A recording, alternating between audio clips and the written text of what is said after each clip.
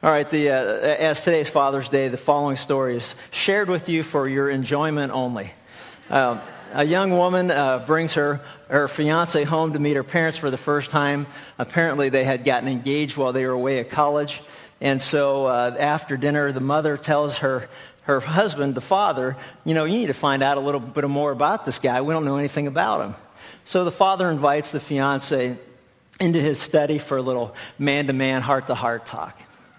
So as they're sitting there, the dad asked this young man, he said, so, what are your plans in life? And the young man says, well, I'm a Torah scholar. He said, a Torah scholar, that's admirable, but what will you do to provide a nice house for my daughter to live in as she's accustomed to? He goes, well, I will study hard, and God will provide for us. And the dad thought for a second, said, well, how will you buy her a beautiful engagement ring such as she deserves? Because I noticed that she doesn't have one on her finger at this time. He said, I will concentrate on my studies, sir, and God will provide for us. You go, well, what about children? How will you support your children? And the young man said, sir, don't worry about it. God will provide for us. And the conversation proceeds like this. Each and every time the dad asks the question, this young idealist insists that God will provide. So later in the evening, while they're getting ready for bed, the mom looks at the dad and says, so how did your talk go tonight? And the father answered and said, well, I don't know. He has no job. He has no plans.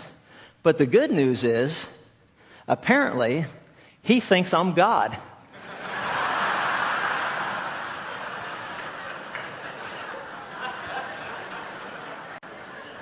So for all of us who can relate to such sons-in-law, we'll pause for a moment of silent prayer. We're in the midst of a series of messages which I've entitled Living Today in Light of Eternity. And the point is quite simple. If we were absolutely convinced, 100% convinced that in the future things will occur exactly as God promises, should it not have an impact in how we live our life today? Think about it. For example, if we're convinced that there is a place called hell that awaits all those who refuse to repent of their sins, all of those who reject Jesus Christ, his substitutionary death on the cross and his resurrection, if there is a place called hell that's reserved for those who, once they die physically,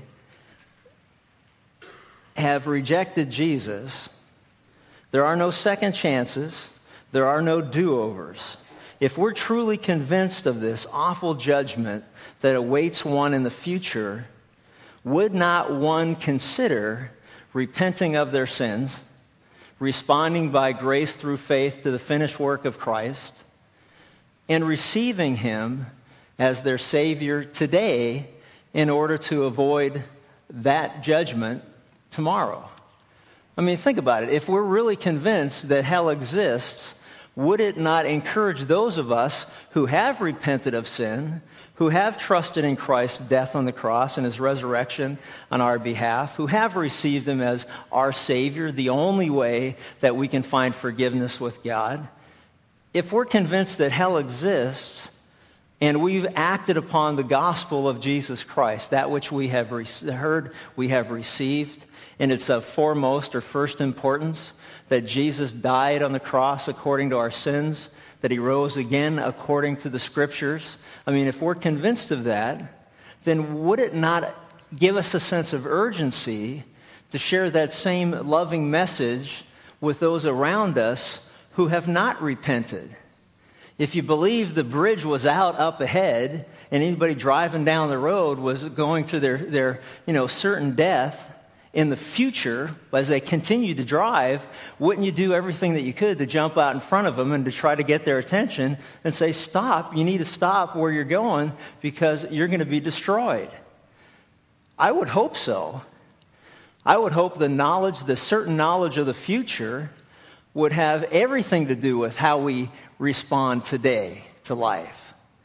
Now, on the flip side, think of this. If we're convinced that heaven is a place of future reward for those who are born again, for those who are adopted into God's family through faith in Christ, If we're convinced that when we're absent from the body, we'll be present with the Lord, and that there's continuity of life after this life ends, we continue in the life that's to come.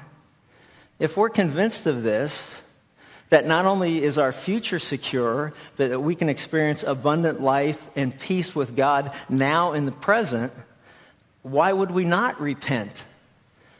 Why would we not trust in Christ? Why would we not receive Him as Savior today?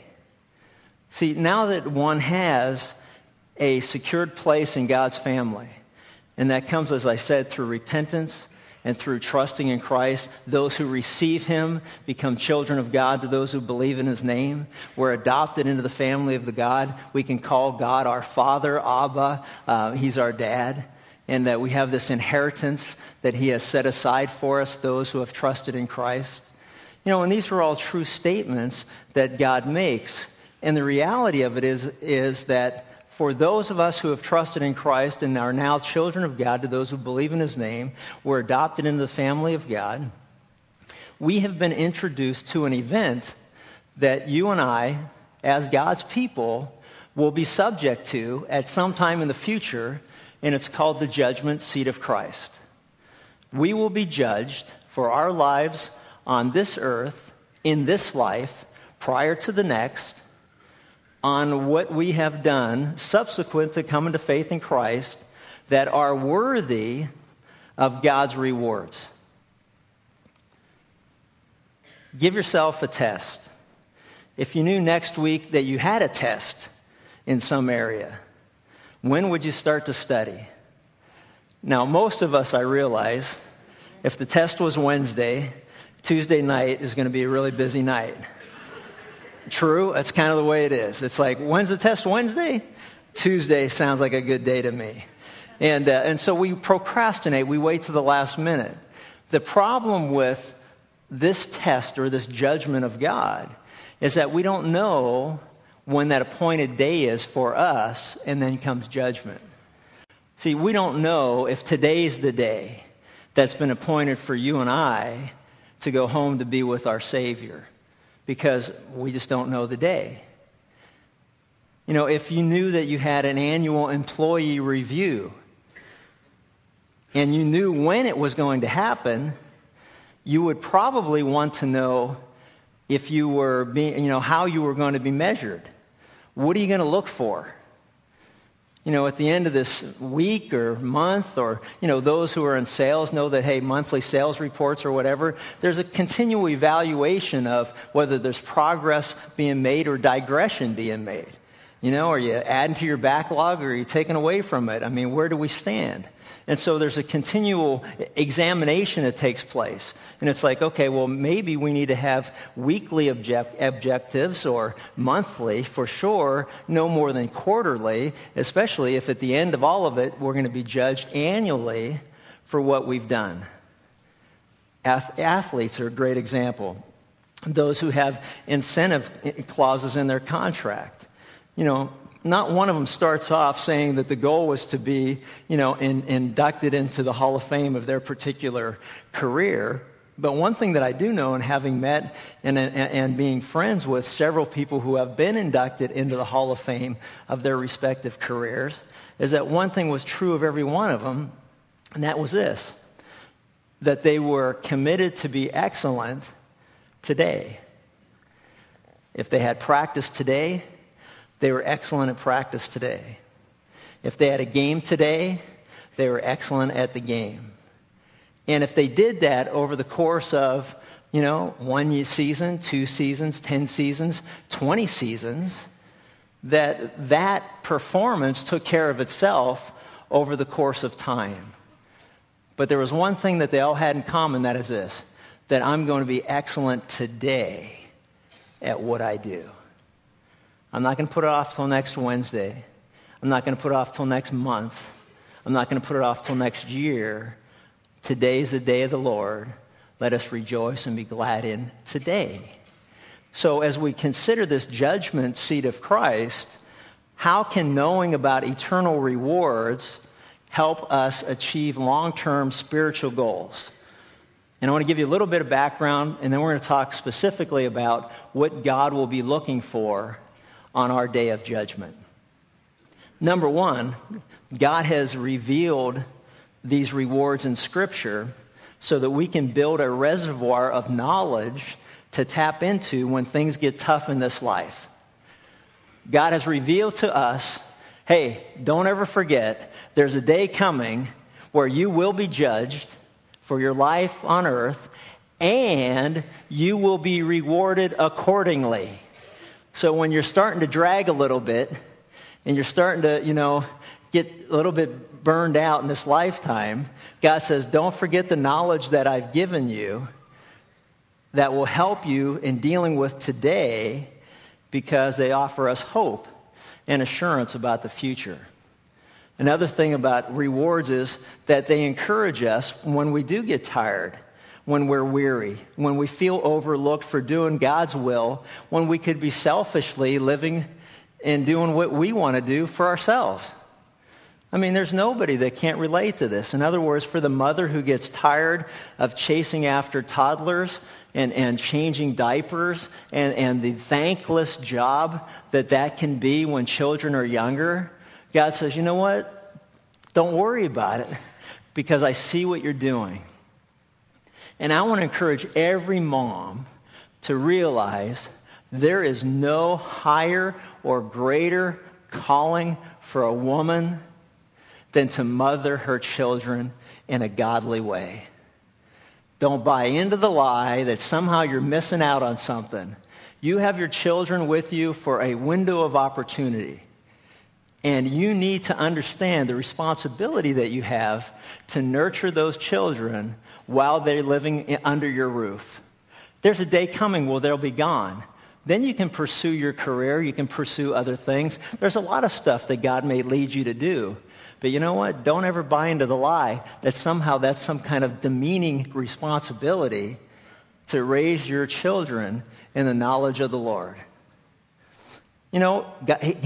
God also watches and keeps track of all the dads that are out there who are exhausted from working long hours so that we can continue to write checks, to pay for the braces and the mortgage and the utilities and the sporting equipment. And every sport, there was something new that had to be bought.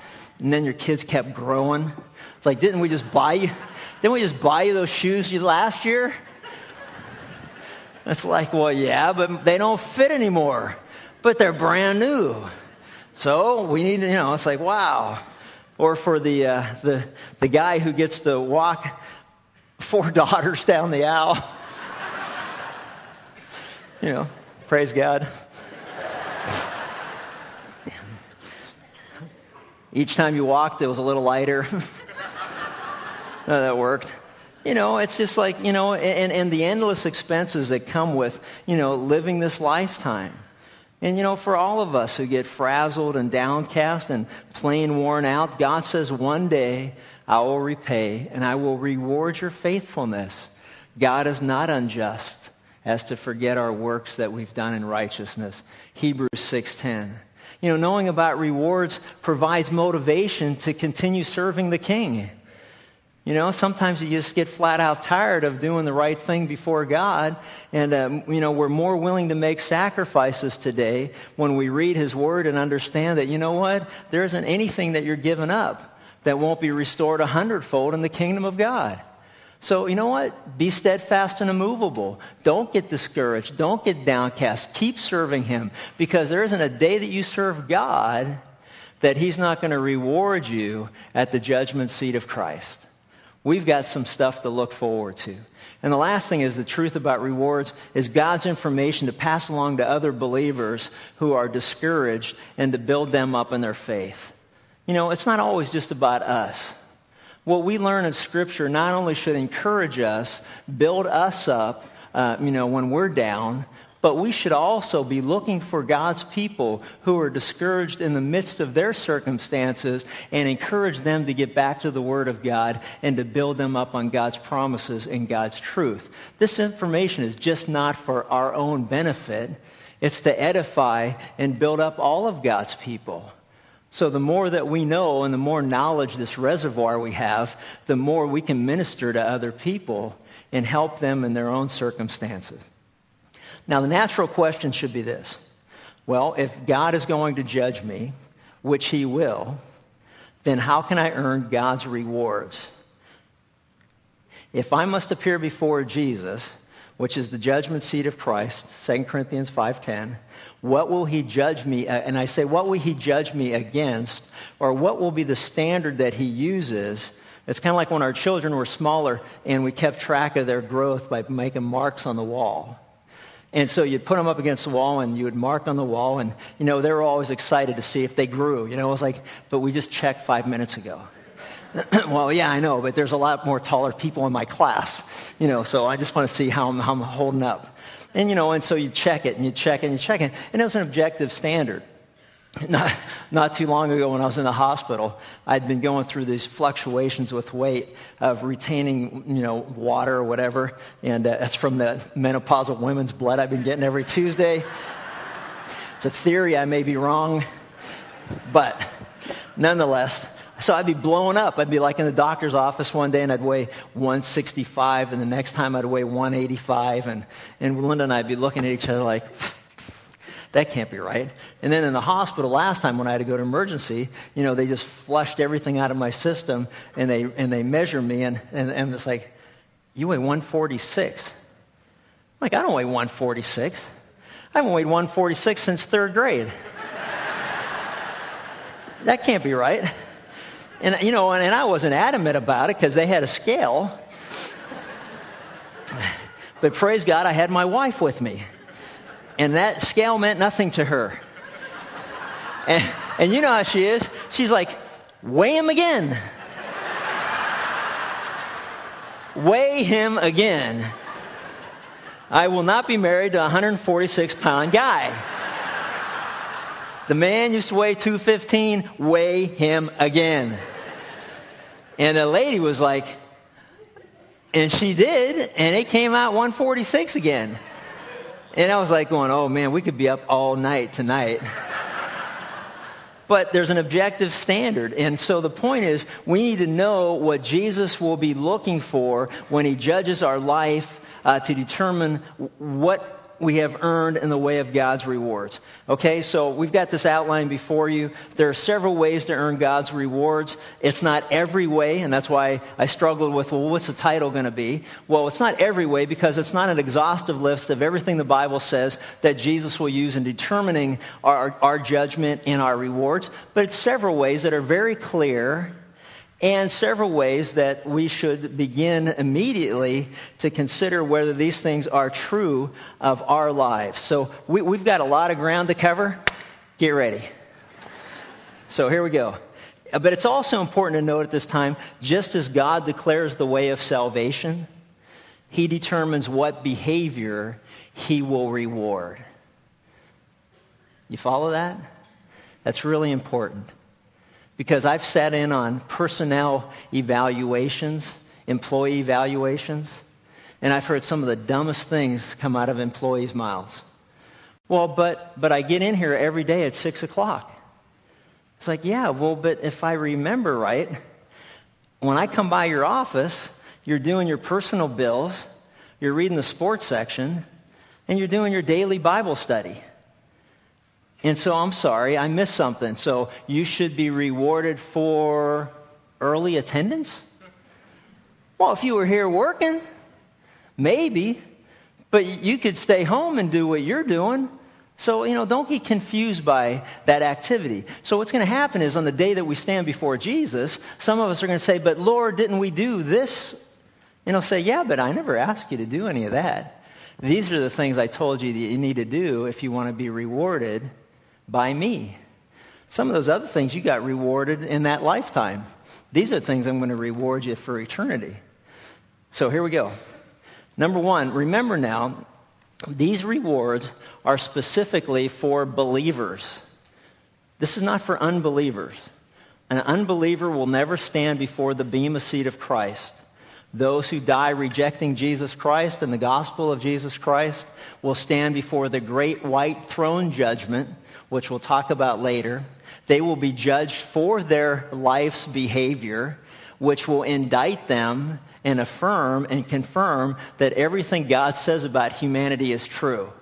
There are none righteous, no, not one. All have sinned and fall short of the glory of God. And all we need to do is run the tape back on your life, and you won't have a leg to stand on if you're trying to say you're a good person.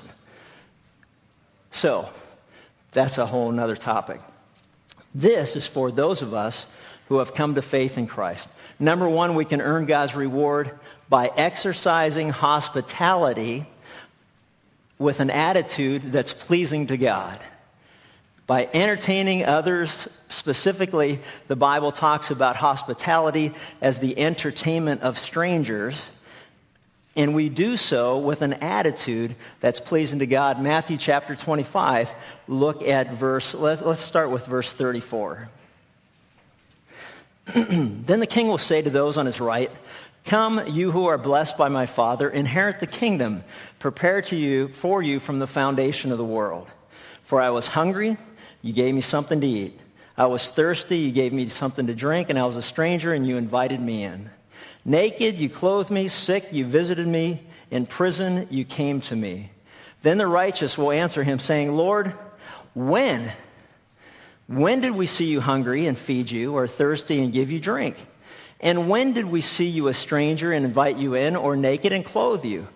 When did we see you sick or in prison or come to you?" And the king will answer and say to them, "Truly I say to you, to the extent that you did this to one of these, my brother, even the least of them, you have done it unto me." And he goes on in verse 46 and says, "And these will go away, those who," he talks about in verses 41 through 45, "into eternal punishment, but the righteous into eternal life." The reward that we will have for serving God varies from eternal life, which is given to all who trust in Christ and have repented of sin. But there are also rewards that are given, as we saw in Luke's gospel account, where he said that, hey, you know what? You invite the poor. You invite those who can't reciprocate. You invite those who have nothing to offer back in return. And you'll notice he says, and you know what? And if you will do these things, and he went out and said to the one who invited him, when you give a luncheon or a dinner, don't invite your friends or brothers or relatives or rich neighbors, lest they also invite you in return, and you're repaid in full. But when you give a reception, invite the poor, the crippled, the lame, the blind. You will be blessed, since they don't have the means to repay you, for you will be repaid at the resurrection of the righteous. You know, hospitality or entertaining strangers is a huge subject in the Bible. It's a wonderful way to demonstrate Christ living within us. You know, we don't look for anything in return. In fact, if you'll notice in Matthew 25, these people were oblivious to what God was talking about. What do you mean? I don't know. What were you talking about? When did we see you naked and give you clothes? When did we see you hungry and feed you? When did we see you, thirsty and give you drink? When did we see you in prison? And Jesus said, you know what, to the extent that you have done it to the least of my brethren, you've done it to me. And so he recognized that. He honored that. And they were their lifestyle was such that giving or being hospitable to others was as natural as being selfish is to those who have not come to faith in Christ. It's as simple as that. We do the right thing because it's the right thing to do. And in other words, God recognizes and he honors that. God's people, we become God's eyes to see the needs of this world. God's people, we become God's ears to hear the cries of those who are suffering. God's people, we become God's hands to reach out and minister to those who are in great need.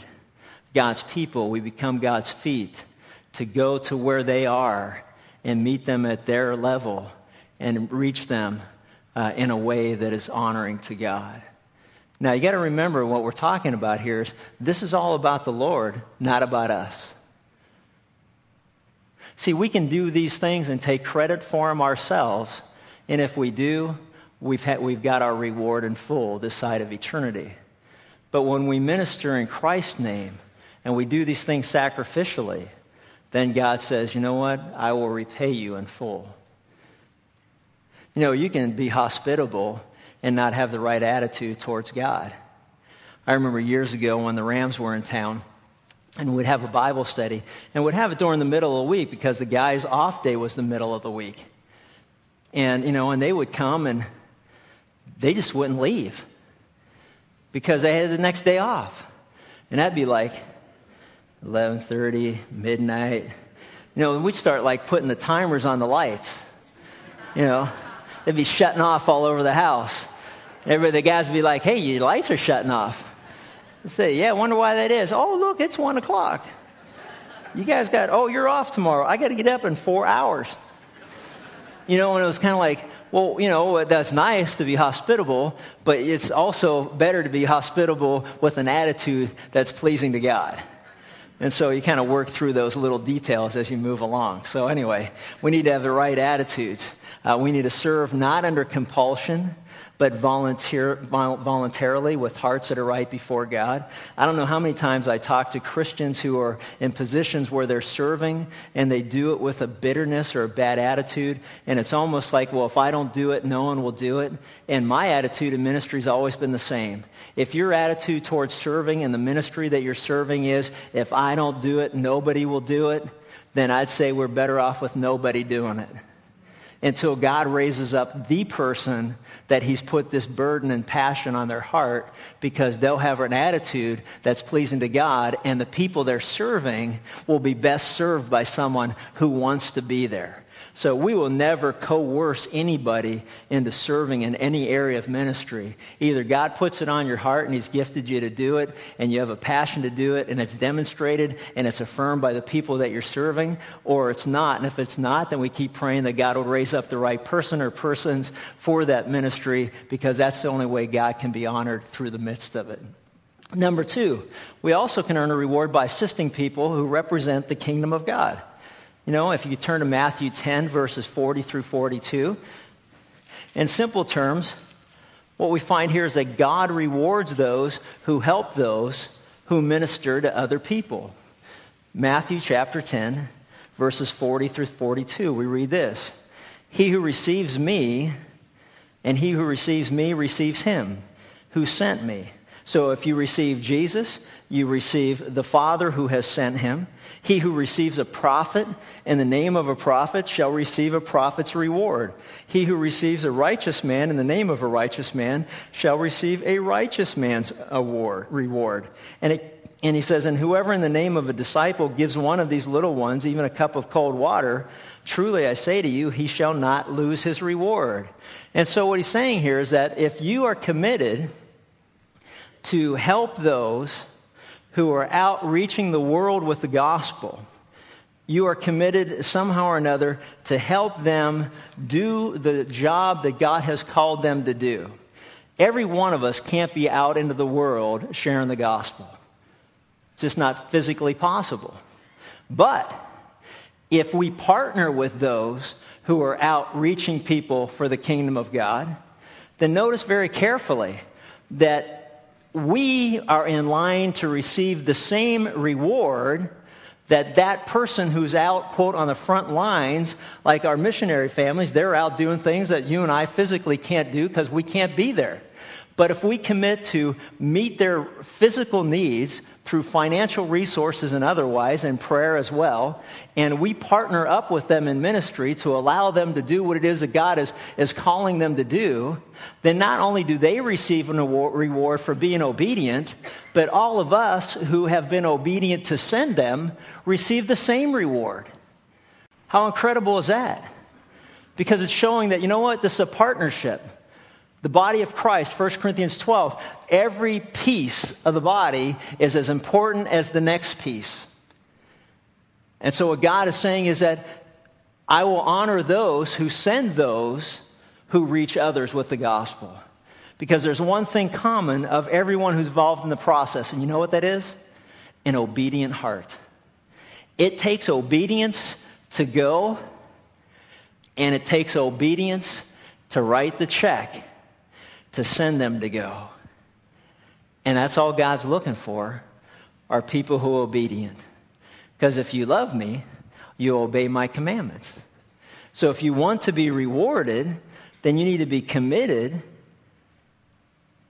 to support those who are committed to reach the world with the Word of God. You know, it's a great story. You can read it on your own in 1 Kings chapter 17 about Elijah and the widow and her son. And this widow and her son received Elijah into their household, having prepared what they thought was going to be their final meal, and gave it to Elijah to eat, knowing that they were doomed to starve to death. And the miraculous provision that God made for her and her son afterwards is a great result of one who receives a prophet and the reward that goes out to those who do. We are partners. We are financial partners in ministry, and we need to have obedient hearts to send those who go, and we need to have obedient hearts to be the one who is sent. And you know what? And God's laying it on all of our hearts that we're either one or the other. I can't go, but I can help send you if you're committed to reach people with the gospel. I don't have the resources, but I'm committed to leave my family to go and reach a group of people that God has put on my heart that needs to hear the gospel of Jesus Christ. And if you can help me, I'll go. That's the partnership that we're looking for. Number 3, we also can earn a reward by giving of ourselves and our material resources without seeking the attention of others. And in fact, you know what I want to do is I want to take a look at these 3 spiritual disciplines that the Jewish folks were very familiar with because they understood these 3 disciplines. And when we tie them all together, you're going to see that there's a very central point that is made throughout this particular passage, and it all tie together. Let's look at the first one in verse 1 of chapter 6 of the Gospel of Matthew. He says, beware, saying, listen up. Here's a danger that you and I can fall into. Beware of practicing your righteousness before men to be noticed by them. Otherwise, guess what? You have no reward with your Father who is in heaven. When therefore you give alms, don't sound a trumpet before you as the hypocrites do in the synagogues and the streets, that they may be honored by men. Truly I say to you, they have their reward in full. So what he's talking about is giving. And he's saying, beware or be very careful of this subtle sin nature trait.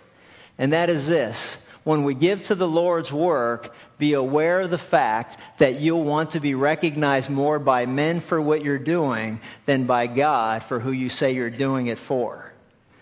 And they were, it's like they were blowing trumpets.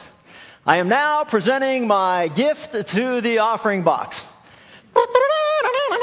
And that's kind of like, and here I go. Watch me walk to the offering box. And one of the things that we're very careful here is that, the offering boxes are by the doors, they're by the back, whatever. I mean, you know what? That's something between you and the Lord. And it's like, you want to give, that you give. And there's nothing more awkward than that time when you pass a basket around. That has always been something I've always looked at and went, ooh, this is kind of awkward.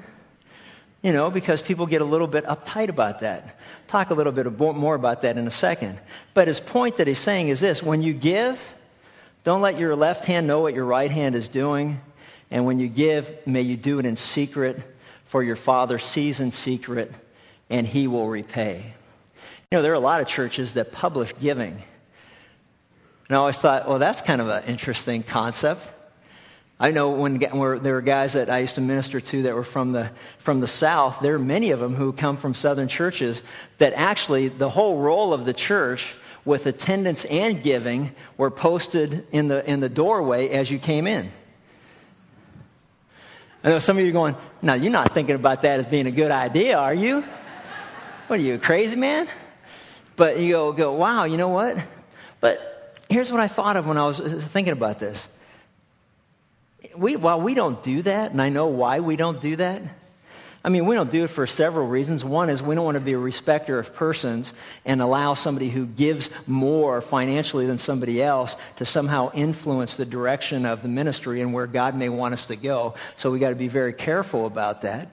We also don't want to look down on people who maybe aren't giving what we think they should be giving. And so that's between, you and the Lord. But there's another reason, and that's the most practical one of all. And that is that, you know what, for the most part, I think most of us would be embarrassed. And if you're going to be embarrassed now, how much more are you going to be embarrassed when you stand before the judgment seat of Christ? See, because that day, it's all public. That day, it's all visible. That day, it all comes before the light. And so what I'm hoping to do as your pastor is to help you avoid the embarrassment of that day by encouraging you to become generous to God today. And you won't be embarrassed when that day comes. Because that day's coming. For we must all appear before the judgment seat of Christ.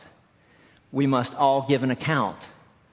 And Jesus said, hey, if you want to be rewarded, then be generous to the kingdom of God now, and I will repay. He also goes on and talks about praying. He says, when you pray, we can earn a reward by praying, but our prayers we're to be praying to God without anybody else hearing. It's not to be a public show, public demonstration of, look at our spirituality. It's not to be any of those things. Although there's nothing wrong, listen to me, there's nothing wrong with public prayer. What happens with public prayer is that rather than praying to God and being sensitive to the things that we're bringing before the throne of God, we become self-aware of what we're praying, and we begin to wonder and worry about what other people are thinking of us instead of the actual prayer itself. How many of you struggle with that? Would you pray?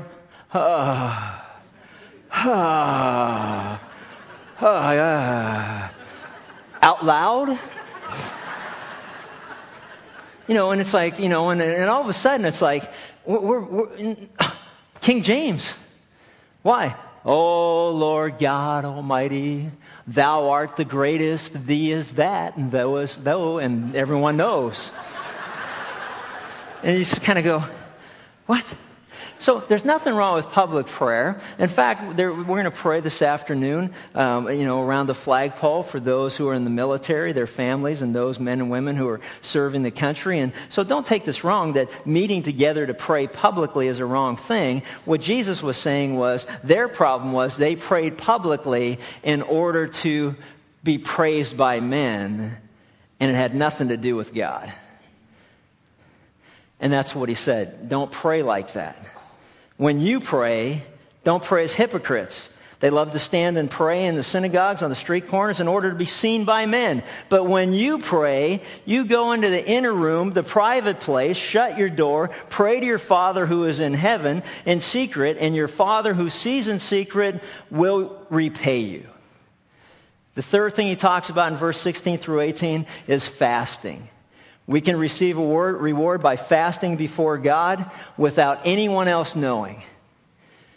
And he says, and whenever you fast, and fasting is giving up a meal or the time it takes to prepare a meal and eat a meal and clean a meal and digest a meal and everything goes along with a meal. Just take all that time and set it aside for a spiritual purpose. Now, what these guys like to do was, if they're going to fast, they want people to know how spiritual they are. Because I ain't giving up a meal without somebody knowing about it. And so they'd walk around like, how's your day going? Fasting. Really, you all right? Yeah, I'll be all right, because I got my priorities straight. It should be fine. And it's like, what? And just, and God says, wait a minute. Well, when you do this, don't put on the gloomy face. I have a doctor that every time I get a bad CT scan, he calls him, he goes, oh, I'm sorry to be the gloomy doc, or the what is it? Droopy dog. Yeah, he says, oh, I'm sorry to be the droopy dog. Like that droopy dog? Just tell me what you want to tell me. I don't know, droopy dog. A droopy dog, man. What's a dog for a doctor, man? But that's his line. It's like, oh, droopy dog's out of the kennel. Bad news for me. Can we feed him and put him back in? I don't know. What do you want to do with this guy? But anyway, so that's what it reminds me of. The droopy dog.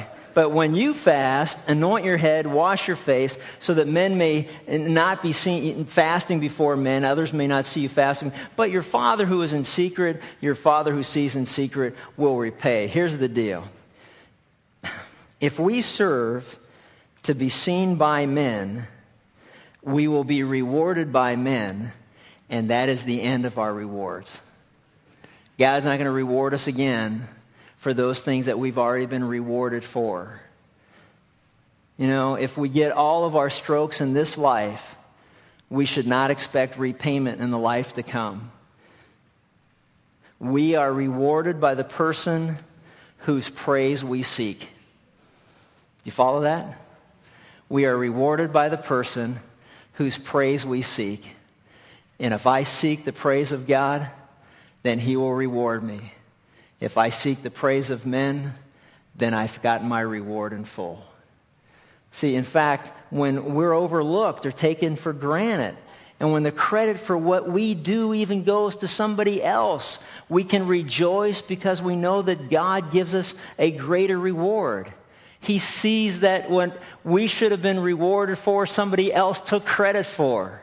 And it's okay because His reward's better anyway. I'd rather look forward to what He has for me than what people have for me. Blessed are those who have many secrets with God. And I can't wait to stand before Him one day and to be rewarded for things that nobody else but Him knows about. Wouldn't that be great? A sixth way to earn God's rewards, okay, let's pick it up pace here a little bit, is by transferring assets from earth to heaven. This has to do with our financial resources God gives us. In other words, how do we use the cash that God gives to us? In Matthew chapter 6, it goes down to verses 19 through 21. Don't lay up for yourselves treasures upon earth, where moth and rust destroy, thieves break in and steal. Lay up for yourselves treasures in heaven, where neither moth nor rust destroys, where thieves can't break in or steal, and where your treasure is, there your heart will be also. It's all about money, and Christ repeatedly spoke of money as being the litmus test of our loyalties. That if we cannot be trusted with money, we should not think we'll be given more important spiritual responsibilities.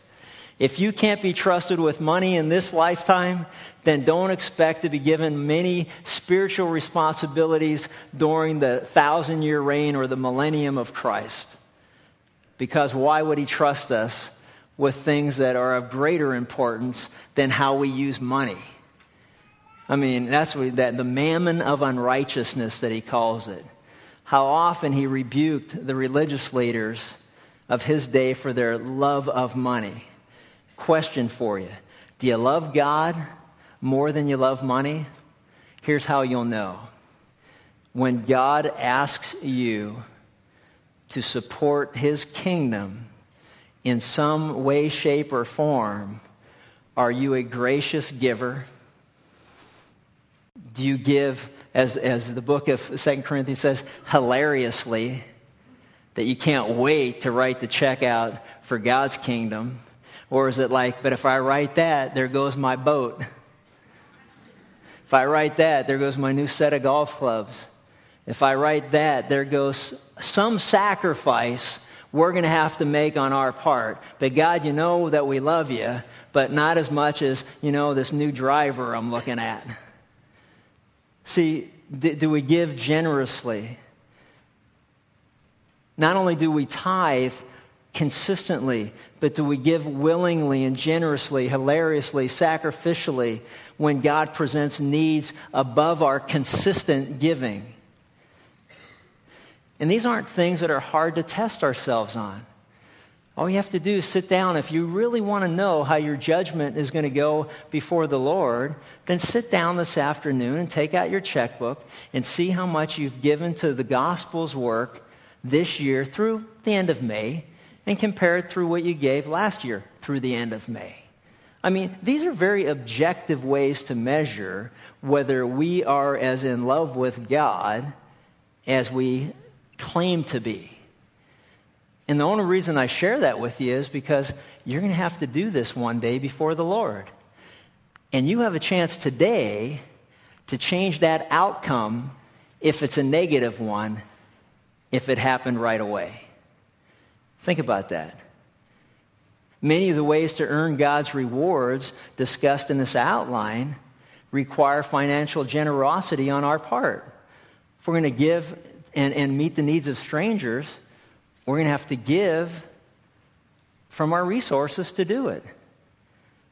If you're going to assist those who represent the kingdom of God and are spreading the gospel, we're going to have to give from our financial resources to do so. You know, do we give of ourselves and our financial resources without seeking attention from others? I mean, all of these things tie back to God's testing us by how we use the financial resources that He gives us. Some of us are so deceived that we believe we're generous towards God when we're really not. And I came across this following story. A woman's husband died. All he had left to his name was $30,000, and everything was done at the funeral home and cemetery. His widow told her closest friend that there was none of the $30,000 left after the funeral. And the friend said, "How can that be?" And the widow said, "Well, the funeral cost me $6,500. And of course, I made a donation to the church. That was $500. I spent another $500 for the reception, for the food and the drinks and all that goes with that." And she said, and the rest, $22,500, went for the memorial stone. And the friend said, $22,500 for a memorial stone? Well, how big is it? And she said, "It's 3 carats.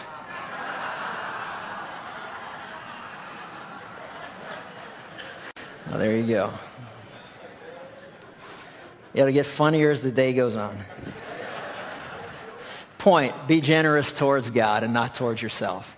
Number 7, we can earn a reward by joyfully accepting injustice for Christ's sake. Matthew chapter 5, 11 and 12. Can't get any clearer than this. "Blessed are you when men cast insults at you, persecute you, and say all kinds of evil against you falsely on account of me. Rejoice and be glad, for your reward in heaven is great, for they so persecuted the prophets who were before you." Notice this. If you are persecuted for Jesus' sake, your reward in heaven will be great. Sometimes people insult us because we are insult worthy. You know what I'm saying? We earned their insult. We worked hard for their insult. And he's saying, no, not if you just get insulted because, the kind of person that you are. If you get insulted and persecuted for my name's sake, you will be rewarded. It doesn't get any more straightforward than that. In our culture, such insults generally come in the workplace. They come at school. They come in athletic environments. They come from maintaining a godly standard and for not compromising God's truth.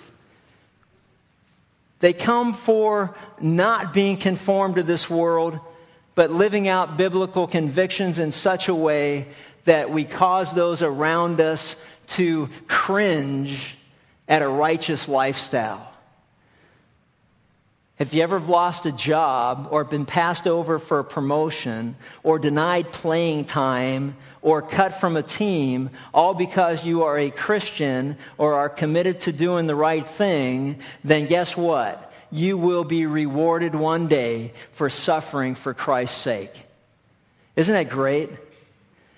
I got fired from a job, the only job I've ever been fired from in my life. And here's what the guy who fired me said. He came in, handed me a paycheck, and he said, listen, until you see God's bleeping name at the bottom of this check as the signer of this check, then you answer to me and you don't question anything that I do. I said, whoa, sounds like we got a problem here. I was born at night, but not last night. It was like, okay, well, wait a minute. Let's see. You're doing drugs. You're cheating on your wife. You're stealing money from the company and our suppliers and our customers. And I'm supposed to sit back and not say anything and confront you. Because that's right. I said, I can't do that. I've never done it. I'm not going to start doing it now. He said, then you know what? Then don't let that door hit your rear end on the way out. In very graphic terms.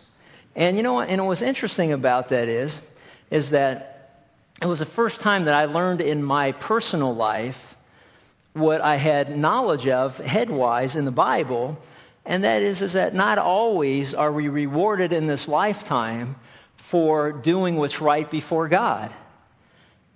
We may lose a job for maintaining God's standards. We may get demoted for maintaining God's standards. We may get passed up on the promotion for upholding God's standards. We may not get that next project because we are not going to compromise in some area to make it happen and make it work out, because we've drawn a line, and the line is Scripture. See, there's a reason Joseph in Potiphar's house was persecuted for doing what was right before God. And one of the reasons was because he chose to do the right thing. Another reason is, according to 1 Corinthians 10, that he is a living, breathing example for you and I of what to expect when we choose to do what's right before God. Don't expect the world to stand back and give us a standing ovation and say, yes, we need more men and women of character. We need more men and women who do not compromise their faith. We need more people like you, Chuck, around here holding me accountable to my cocaine use and my adultery and my embezzlement. I need a guy like you in my life. Thank you very much. We sit around and we think, and wrongly so, that that's the response the world's going to give us. And you know what? And at the end of the day, they say, you're fired. We don't want you around here. Why? Because you make me feel uncomfortable. Why? Because we are light in darkness, and the darkness hates the light. Because the light shines upon them and exposes their evil deeds and hearts before God, and their need to repent and to trust in Christ.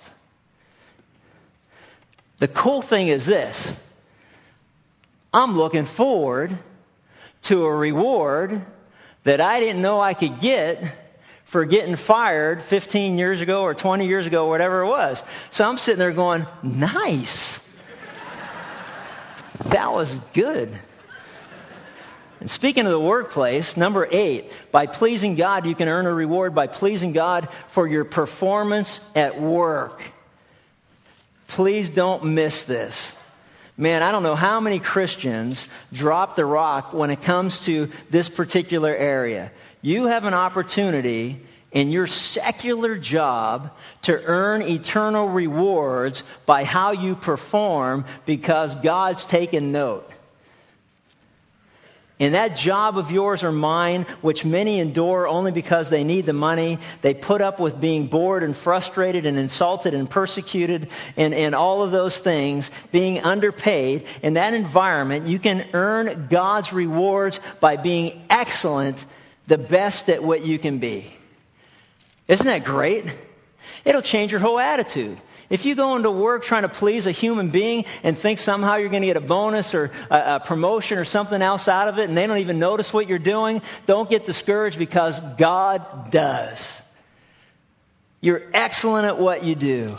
Colossians 3:23. Do it heartily, work heartily as unto the Lord, whatever you do, as for the Lord rather than men, knowing that from the Lord you're going to receive the reward of the inheritance. It is the Lord God, the Lord Christ, whom you serve. Now let me get a little personal. There may be a reason that the people you work with don't like you.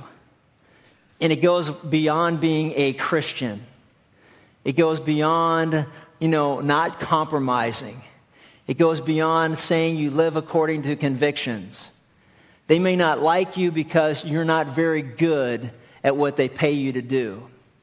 And you don't care.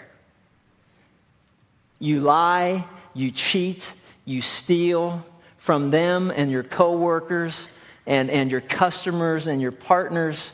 You are hung up on doing personal business at the expense of your employer. And you know what? Maybe their attitude towards you as a Christian and your God would change if they saw that you were committed to being the best that you can be as their employee. There are a lot of employers who can't stand Christians in the workplace because they're always looking for an excuse not to work hard.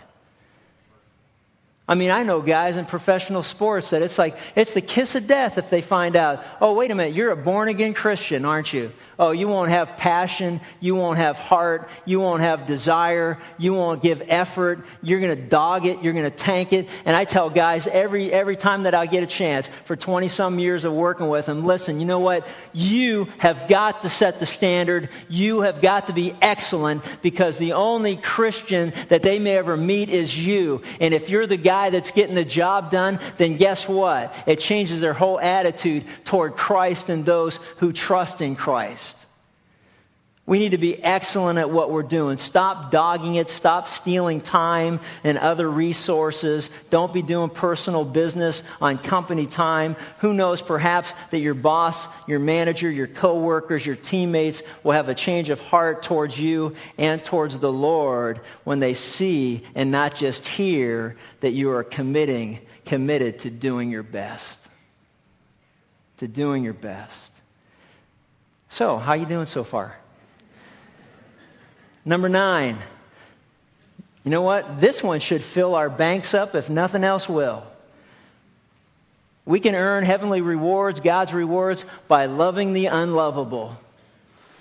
And we all got people like that, we know. Love your enemies. Luke chapter 6, 32 through 35. Love your enemies. If you just love your enemies, then God's going to reward you for it. And man, I'll tell you what, who doesn't have in their life someone that's unlovable? Man, we should be able to load up the bank account with this one. If you love those who love you, what credit is that to you? Even sinners love those who love them. If you do good to those who do you good, what credit is that to you? For even sinners do the same. If you lend to those from whom you expect to receive, what credit? Even sinners lend to sinners in order to receive back the same amount. He goes, but you love your enemies. Do good. Lend, expecting nothing in return. And your reward will be great. And you will be sons of the Most High, for He Himself is kind to ungrateful and evil men. Divine love is not dependent upon the one being loved, but on the lover. It's based upon our choice. We must choose to love such people. That difficult person in your family, at work, in your neighborhood, your teammate, classmate, boss, manager, coach, teacher, fellow church member, believer. And the question is it worth the effort? And he says, your reward will be great. God says He created the universe and everything that He did was good. And that's pretty good when you look around. You go, man, that's pretty good stuff. Now He says, if you love the unlovable, your reward will be great. Well, how much better is great than good? I'm thinking it's not chintzy. It's not breakable. It's not cheap. It's not one of those little dispensers you put the quarter in and a little toy drops out. I'm taking Him at His word. We love people that are unlovable and we choose to love them because it demonstrates the love of Christ in us towards them, then our reward will be great. And last, we'll close with this, is that we can earn God's reward by serving God as a leader in His church. 1 Peter 5, 1 through 4, that we lead not under compulsion, but voluntarily. Every shepherd, every elder, every leader in the church will be rewarded by God for all the sleepless nights, for all the criticism, for all the attacking opinions, for all the careless and callous comments that are made. Praise God, we don't have such difficult folks at our church. But if we did, I wouldn't get discouraged. I wouldn't quit. I wouldn't give up, because God promises that He'll reward those who endure such treatment, because we are called by God to shepherd the flock of God. Rewards are coming one day, but not for all of us, because I got a feeling that some of us aren't doing very good on the test. Think about it. How did you do? How are you doing? We haven't even discussed the specific crowns, which are another form of reward that are given for specific actions. The imperishable crown for self-control, the crown of exaltation for winning others to Christ, the crown of righteousness for those who love Christ, the crown of life for those who are hanging tough in the midst of their trials. I mean, there's so many other things we haven't discussed, but I'm thinking that this gives us enough to get started. And the point is this: there are no excuses that will be accepted by Jesus on the day of our judgment. We know what He's looking for. When will we ever learn? When will we take Him seriously? And when will we get busy working for these rewards? And all I know is this: today's not soon enough, because some of us have lost some time and we need to make it up. You can have a significant impact on your future rewards by how you live life today, both positively and negatively. In a wonderful letter I received, this was part of it. And it was a quote by Charles Haddon Spurgeon that summarizes what I hope I've been saying, not only in this series, but I've been trying to demonstrate and say throughout my ministry and throughout my personal life. And that's this: it is our duty and our privilege to exhaust our lives for Jesus. We are not to be living specimens of men in fine preservation, but living sacrifices whose lot is to be consumed. Stop conserving energy. Get the word out for Jesus. Keep your eyes on Him and the rewards that He has promised to all who love Him and serve Him. And I like that. Get worn out for Jesus. Let's pray. Father, we thank You for Your word. We thank You first and foremost for our great salvation that we have in Christ. For these rewards would not apply to us otherwise, because it's our belief that determines our destiny. For by grace we're saved through faith and not of ourselves. It is a gift of God so that none can boast. Our behavior determines our rewards. God, thank You that You have made it clear what You expect of us, what You're looking for, and what we can anticipate on that day of judgment. May we get serious and start to live our lives in a way that's pleasing to You. May we make a conscious effort to go down through this list and begin to apply these things in our life, consciously making an effort to do the things that are pleasing to You. And we look forward to the promise of Your reward. In Jesus' name, amen.